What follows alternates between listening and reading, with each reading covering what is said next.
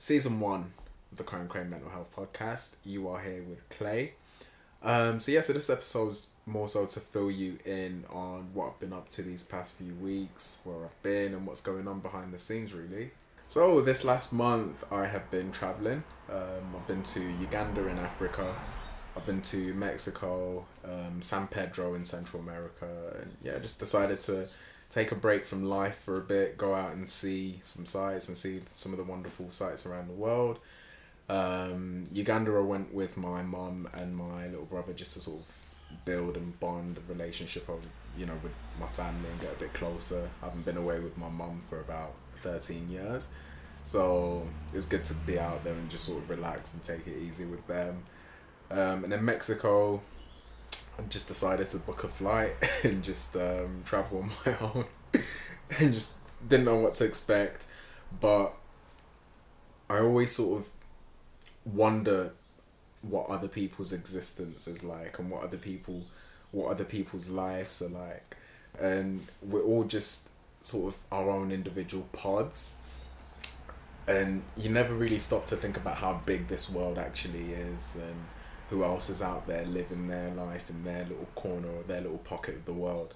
So just being able to just go out there without any expectations and see if I can just still just build on my confidence and interact with people and just let whatever happens and just sort of go with the flow. And yeah, and then I did some writing while I was over there, and that was about it. It's just time to just have some time by myself and relax. So the book that I am writing is about philosophy, and my take on life, based on everything that I've learned from science, just through trying to comfort my fear of non-existence and trying to figure out what actually makes the world work. So it's just a journal of everything that I've learned and then addressing it in a way that makes sense to me, but then also helps my understanding, and it's just a projection of my interpretation of what I think science says about how the world works. But then there's also like a religious aspect of that, just being a Christian and being sort of new to church and sort of what they're teaching me about what life actually means. So sort of marrying the two ideals together and then projecting that out in written form. Yeah, so tackling the anxieties of your fear of dying and just sort of exploring and whatever else. I tried not to think about that because that was the whole exercise of me going away on my own. I'd never travelled on my own until this year. To that extent anyway, just being in a place where I didn't know anybody else there. I didn't know what I was doing day to day. And I was in a dangerous place.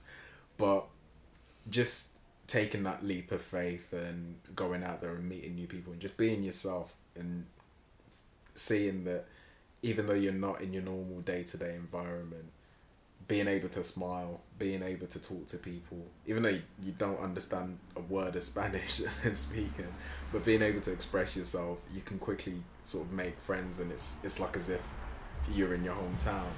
I was able to walk to shops on my own. I was able to,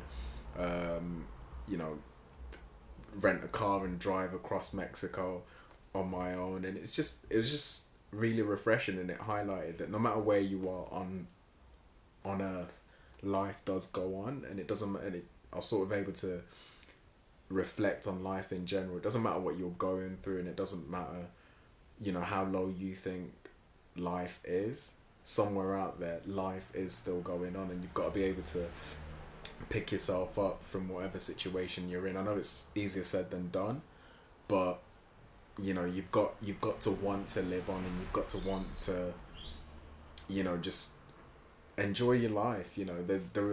There's so much life on earth in this very moment, and closing yourself off to all of that, you're losing out on something that you'll never get back. So it was really good to just be out there and just live and just be able to integrate with a new culture and a different community, be able to make friends with people that you never knew existed. It was actually funny that I'm talking about this now, but on one of the days I was on an island somewhere, met these guys from San Francisco. I was talking to a girl out there, and then I think she asked me for my social media, and I told her that I'm not on Instagram or Facebook or anything like that. I've not been for nearly a year now, but I do have this mental health Instagram account. And she said, "Oh well, what was the inspiration behind that?" So I explained, and I talked to her about my anxiety. Again, people, be open and embrace your anxiety. And she freaked out. She said, "Oh my god, no freaking way!" And she went downstairs and got her friend Macy, who I will tag. But she went and got Macy, and Macy and I have the exact same fear. And I ended up sitting on this beach with this girl, and sharing our experiences, and it was a real eye opener being able to travel halfway across the world and bump into someone that shares the exact same fear that you do, or has the exact same thoughts as you do. So that was pretty interesting. But again, without having been open about that anxiety through that conversation with me and Nikki, I wouldn't have met Macy. And it's just one of those things. So people, I encourage you again, it's okay to talk about your anxiety. It's not silly. You're not going to get looked down upon in society.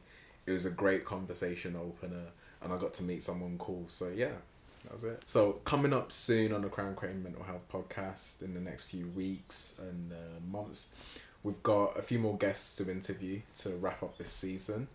And then going into season 2, we'll be starting the actual focus group. So I've been in touch with 6 followers on Instagram.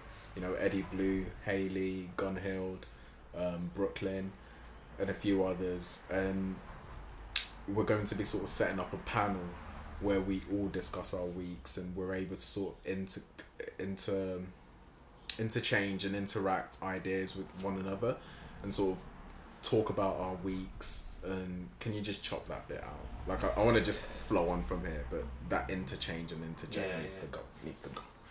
But so yeah, and then just share our experiences, and then be able to actually give each other feedback and encouragement with what's going on, because it's easy for me to sit here each week and talk to you about my fear of non-existence, my fear of dying.